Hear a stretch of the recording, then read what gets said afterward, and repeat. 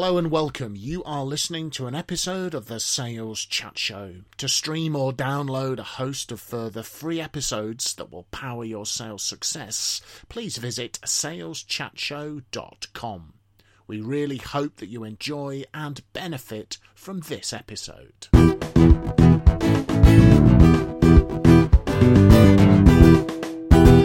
So, hello folks, and welcome to another episode from the Sales Chat Show, saleschatshow.com, driving your sales forward. In the studio today, Mr. Graham Jones, Mr. Phil Jesson, and I'm Simon Hazeldine. Now, this episode is entitled, How to Fail as a New Key Account Manager by Ignoring Your Colleagues. And this episode was inspired by one of our loyal Sales Chat Show listeners, James Lovett. James works as a CAM in the pharmaceutical industry. Told me when we met at the very excellent National Sales Conference event, if you are in sales in the UK, it is the foremost sales event. Fantastic speakers, fantastic learning opportunities for sales professionals. We're not plugging that because we're getting paid. I'm plugging that because it's an excellent event. James and I had a chat, and he mentioned that he listened in and gave us some ideas for some episodes. He then followed up with a number of suggestions and ideas, which, James, we will be featuring over the coming months. But James's question that he posed, first of all, let me just get that in front of me. He said that moving into key account management is the topic, bit of a misunderstood role, and often people progress into key account management or CAM from a field sales type role. And James's comment was, as a CAM, I believe it's at least about managing internal change and relationships 80% of the time, and the remainder being about influencing the customer. How do we transition? So the question there is, how do you transition successfully into the key account management role? Graham, if only we had a leading key account management expert on the team to whom we could address this question. Do you know where we could find one? He's sitting opposite me. James will already be in Phil's good books because he'd already mentioned 80%, which allow Phil to mention the link to the 80-20 Pareto principle. Mr. Phil Jesson, you are without a doubt a leading expert on key account management. In my street. Well, only 80% of the time. and the author of more than one book on the topic. So Phil, your thoughts on James's comments and also this transition piece? First of all, thank you, James, for that contribution and observation. And I think James is absolutely right. In my work with key account managers, when I get to that coaching question, what are some of the obstacles getting in the way of you achieving your goals with this key account? I would say that the majority of things that I hear are internal things, not external things. Occasionally, it might be the key account manager's boss that's being referred to, but it's normally sister departments somewhere, production or commercial or the back office or whatever it may be, where there might be just a lack of understanding, or in some cases a huge amount of understanding, but just resistance. People don't want to go with it. Is this because it's a bit sort of counterintuitive? Because if you're in sales, you would expect people to have a very high level of customer focus, but now you're having to alter the focus on the customer to best serve the customer. You've got to alter your focus somewhat, haven't you? Well, you have. I think it is down to a number of factors. Organisations, as we know, are a collection of tribes. They are rarely one entity. They are departmental tribes. And I once worked with a chief executive new into the role, and at his first team briefing in front of 120 odd people, when somebody said to him, you've not published the new organisation chart yet. Any idea when you intend to do that? And he said, I'm not going to publish it, because if I put you into divisions, you will reward me with divided behaviour. Okay. And what he was really saying is that as 120 odd people, we are one entity, and we have to flex and move in line with what we need to do to satisfy the customer. in terms of what can we actually do to try and win over some of these colleagues, I think the first thing I would say is that we have to accept that if we sell to the external customer, we still have to sell to the internal colleague. This time, though, we're selling an idea. Okay. And very often I hear account managers using fabulous skills externally, and then I listen to them talking to a colleague, and they say, can you do this by Friday? The colleague says, why? And the key account manager says, because I'm asking for it, just do it. Now, in my book, that is not selling an idea. And we have to be as skillful with the colleague at selling the idea so that they will willingly want to go ahead with it. You're going to say something. I'm just slightly amused that somebody might try that with an external customer. I'd like you to buy this. Why? Because I just want you to. I think probably the worst sales pitch of all time. It's obvious. Just buy it. But see, I go back to your new chief executive who said, we're all part of the team together kind of thing. That really, that's an argument against the whole concept of key account management. Because if we have key account managers, it means that the 80% of the people in the business who aren't key account managers believe it's their responsibility to deal with the key accounts. And so, therefore, the person, your mate who's saying just do it, is doing it because the culture within the business is going, well, it's your responsibility to deal with the customers outside while we get on and do our business. Whereas if they were all part of the same thing and we didn't have key account managers and everybody was responsible for everything, so maybe it's the real failure of key account management is the entire concept. Yes, well, that's an interesting point. And this is where you and I normally lock horns. But I'm going to actually agree with you, Graham, because I think it depends on your definition of what the key account management role is. My definition of it is that key account manager is essentially the orchestra leader, if you want to use that sort of metaphor, where the key account manager is coordinating a number of teams and a number of individuals to satisfy the customer's expectations. They are not going there single-handedly. And that brings me on to my next point, really, because one of the best ways to secure colleagues' commitment towards customers is to actively get them involved in discussions around any plans that might exist for that customer. So one of the things that I often do with my clients is that I encourage the sales and marketing director to have these key account days where they might review 2 key accounts in the morning and 2 key accounts in the afternoon. And colleagues from various departments across the business are invited to attend those meetings. And those dates, times and places are published months in advance. As we sit here now in January, you might say, okay, well, we'll have a review meeting then on this particular customer. We'll have one in April and we'll have one in September. And these are the people that need to be there.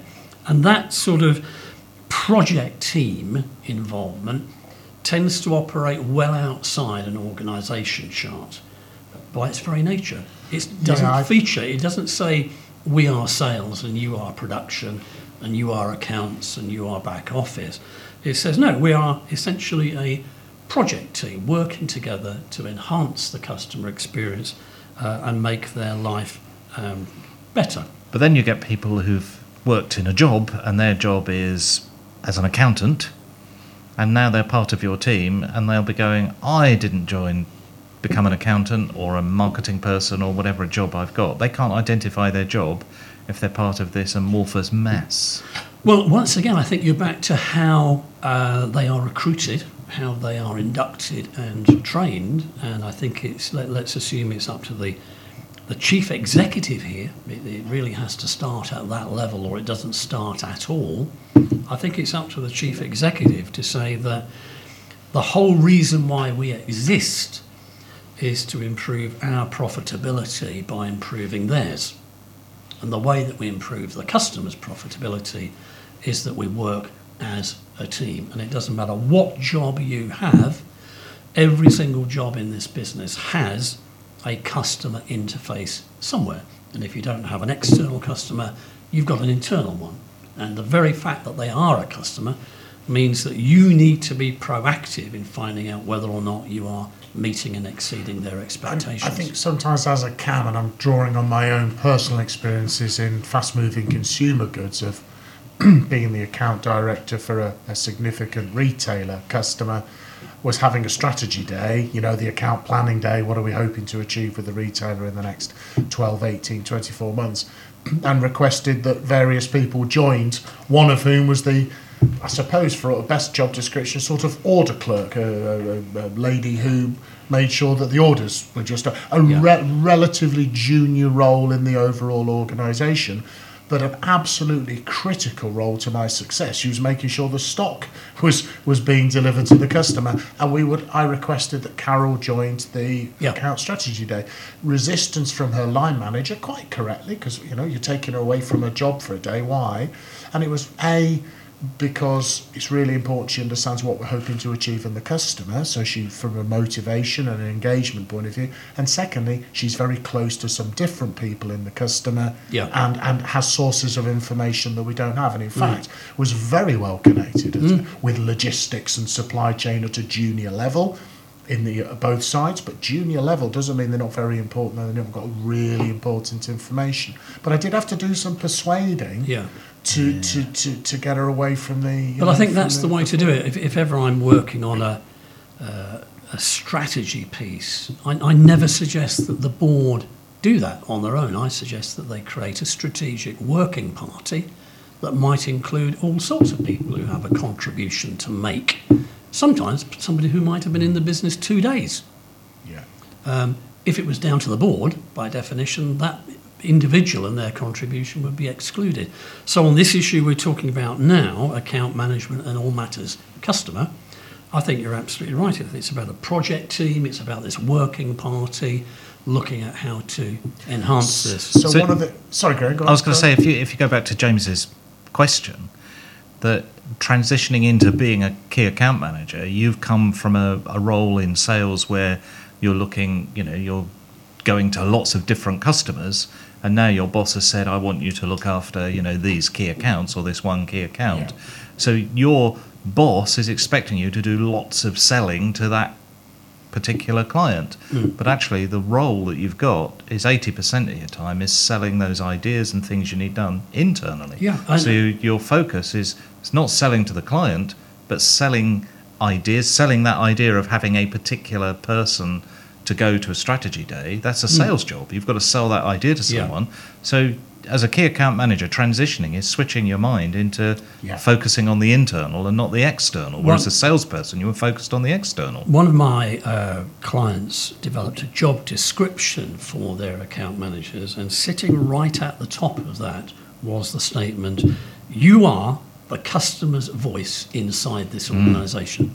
And that was the opening statement. Now, if that exists on a job description and that's the first thing you see, there's a lovely steer there, isn't there, as to where your priorities lie, and it steers you very much towards so far, working with colleagues. We've got the transition, which is external focus to internal focus.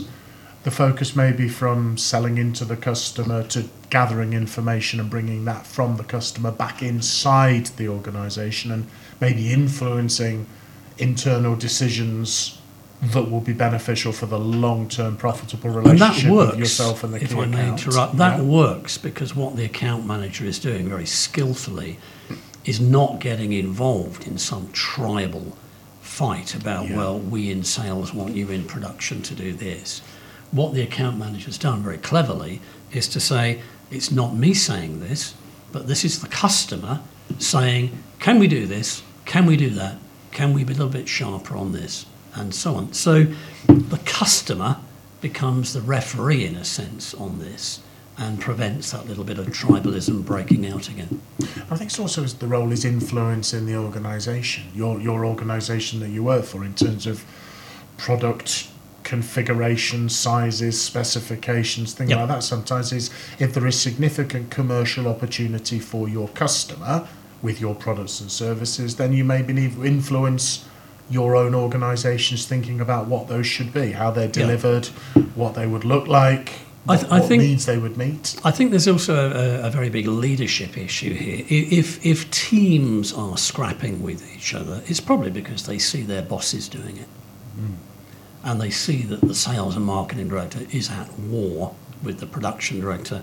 So one of the things that works culturally, and this comment is very much targeted at sales and marketing directors listening to this, is to have a meeting maybe a couple of times a year where you go and sit down with your colleague from another department and you ask 3 questions. Where is my team meeting your expectations? Where are we exceeding your expectations? Where are we falling short? And then the other person goes in a similar way and responds, okay, well, you've had your say, let me tell you how my team see it. This is where we think you in sales are meeting our expectations from our point of view in production, where we think you're exceeding our expectations, where we think you're falling short.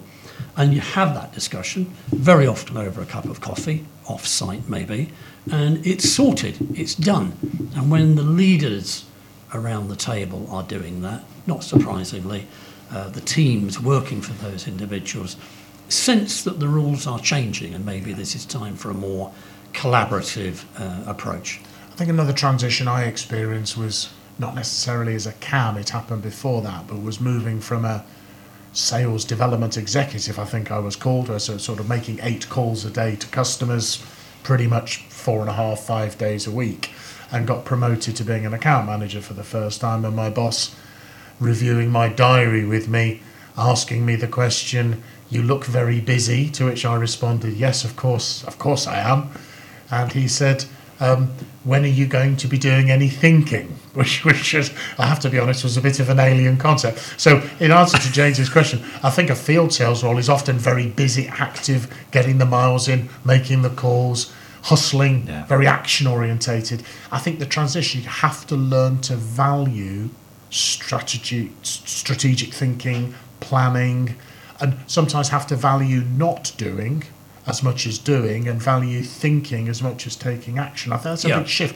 A lot of very successful salespeople are successful because they're very busy, productive doers, and it's a real shift. The annual account planning, something you do as quickly as you can, and you get back out on the road and carry on, to actually going, actually, that's my job now. Doing my PESTLE analysis, analysing what's going on in my customer's organisation, doing different perspectives, SWOT analysis, those sort of things. I think that's a general thing with people moving into management roles. Absolutely. That being in a management role means you have to think, you have to plan, and so sometimes you're doing nothing other than, it seems as though you're not doing anything because you're not busy. And there's a trend in society for everybody to be seen to be busy. And so you've got key account managers, they're new to the role, they've been in a trend where everybody works late and everybody's being seen to be busy, but actually you need to be not busy in order to think about what's relevant to the customer and how you sell whatever it is you need to do. Your advocacy role for your customer, you've got to think about that. So you need to block out time to make space for that. That happens in all people moving into management. Often think that they've got to be busy doing something and having meetings. That's why we have meetings after meetings, because it means the manager is seen to be doing something. Whereas actually, if the manager's sitting in their office seeming to be doing nothing, actually they're probably managing very well. I think a practical tip there, which was what I was encouraged to do, and I've adopted the practice, is time blocking in your diary. My boss said, I want to see thinking. He used to call them thinking days. And if you don't block the time in your diary, particularly in the early stages of the transition, your previous habits will run the show and you won't be. So if you block the time in your diaries, having a meeting with yourself, or block the time to get those colleagues together. You may have to fight quite hard sometimes to get those dates in the diary, but that's definitely what you have to do. And on the subject of dates, I often suggest you put 2 dates in, a date for the meeting and then a backup date. But the golden rule is that if the first date goes, the second date has to happen, and that normally then does work. I think another key element here is that within organisations, as we know, a lot of the KPIs are built around fairly factual stuff like delivery dates and are we 5% off the delivery date or 10% off it or whatever. I think one of the key roles of the account manager here is to recognise that although those facts might be important to some, what's more important are the feelings that the customer has. And to bring into the meeting the feelings of the customer. And on some occasions, maybe being clever enough to actually make sure that we invite a customer in to talk to everybody at sales meetings or company conferences or something like that, where people are sitting there by the coffee break saying, well, I never realised our customers felt that way. So it's to bring in those feelings and to constantly be auditing those feelings when they're out and about in the field. It's a fantastic practice, particularly if you're trying to create any sort of change. Bring the voice of the customer inside your organisation. And if you can't get them in person, which is the most powerful, get them on video. Yeah. You know, that's the second next best Yeah. thing. I guess another transition is, if you've got a key account, your senior leadership are likely to be more interested in that customer than maybe customers you've managed before. So one, you have to get more comfortable having senior people wanting to understand your customer. I think go one step further, get comfortable utilising senior leaders. Phil's just trying to break his pen. Graham is hoping he's not going to burst out into giggles. Live on air, Phil's pen has broken enough. So get comfortable with more senior leaders. My apologies to the listeners. Get more comfortable with senior leaders, but also I'd say actively get them involved in the customer, because they can have conversations and open doors with your help that other people can't. If I could just modify the word slightly, I think the role of the account manager is to deploy senior Perfect. management with a brief. It's not just to say, well, can you stick your head in the door? And then they turn up like royalty on a red carpet, shake a few hands and get back in the car. No, it's not about that. It's about the account manager saying to himself or herself, I really need this to happen, and the person I need that to do is you, boss. Perfect. So this is the brief. So can you do that this month? I've certainly had more than one Cam look at me very nervously when I've suggested schlepping their managing director in for some meetings with the customer. So why not? Because if it's a key account, by its nature, it's going to be very important to your organisation, and leveraging senior leaders, senior managers can be a very, very powerful deploying, as Phil would say. Deploying them with a purpose.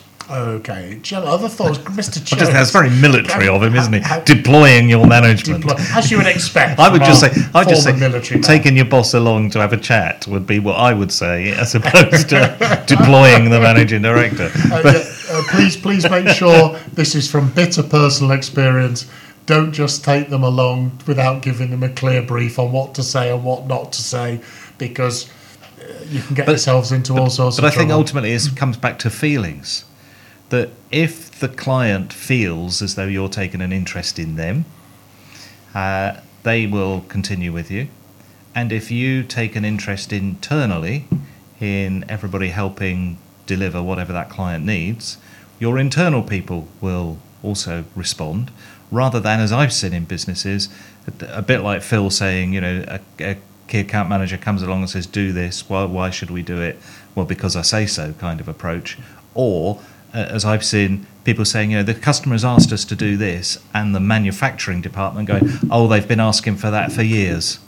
Yeah, because as though they always ask for that, so we just ignore them, kind of thing. And so, whereas if everybody is worried about feelings rather than facts and figures, actually you get a long way better. Well, as that well-known psychologist said, that might have been you, Mr. Jones, people buy at an emotional level, absolutely, and justify it at a rational level. Yeah. So it's the feelings that the customer has that will drive their decision whether to stay or go. And I think it's maybe not a transition, but I think a skill area where you're going to be put more under the hammer and under pressure as a key account manager than maybe you were previously, Often key accounts tend to be higher, not always, but tend to be higher revenue. Some can be strategically important. You tend to be talking higher dollars, pounds, euros. So therefore your negotiation capability, how well you do it, will have a bigger financial impact than if you're managing a smaller customer. So you may want to consider sharpening your saw a bit on your negotiation skills as well as your selling skills, because you're going to be talking bigger amounts of money, and a 0.2% discount concession in a key account is going to be significantly greater than it is in, say, one of the normal mid-table customers. Yeah, that point you made earlier about the key account manager's ability to persuade people becomes really important in all aspects of their job. Yeah, absolutely. So, gentlemen, closing thoughts. It's about feelings, and I think the whole gist of this has been, it's about skillfully selling ideas where people internally need to change. It's not about sending them a hostile email which they've chosen to ignore for the last 5 times that they've seen it.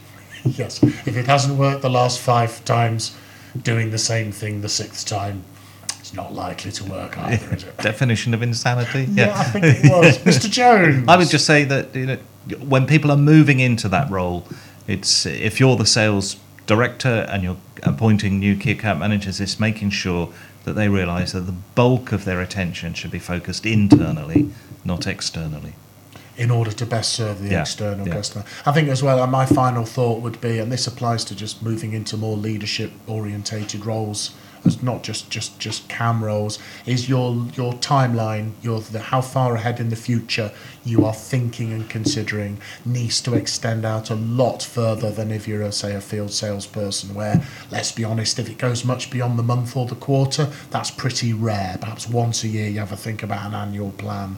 The rest of the time you're focused on the month or the sales period. As a CAM, you've got to be thinking much further out that. So James, hope that was helpful to you. We will be featuring some more of your suggested episodes and questions on the Sales Chat Show going forwards, and hope that's obviously of benefit to everyone else as well. So we'd just like to wish you good luck and good key account management from Mr. Phil Justin, who's broken his pen, Mr. Graham Jones, who only just managed to avoid falling about laughing when that happened, and I had to try to keep the show on the road with these 2 colleagues of mine, for want of a better word. SalesChatShow.com, 125 plus episodes, or available from wherever you get your podcast. Thank you very much for listening, folks. Good luck and good selling.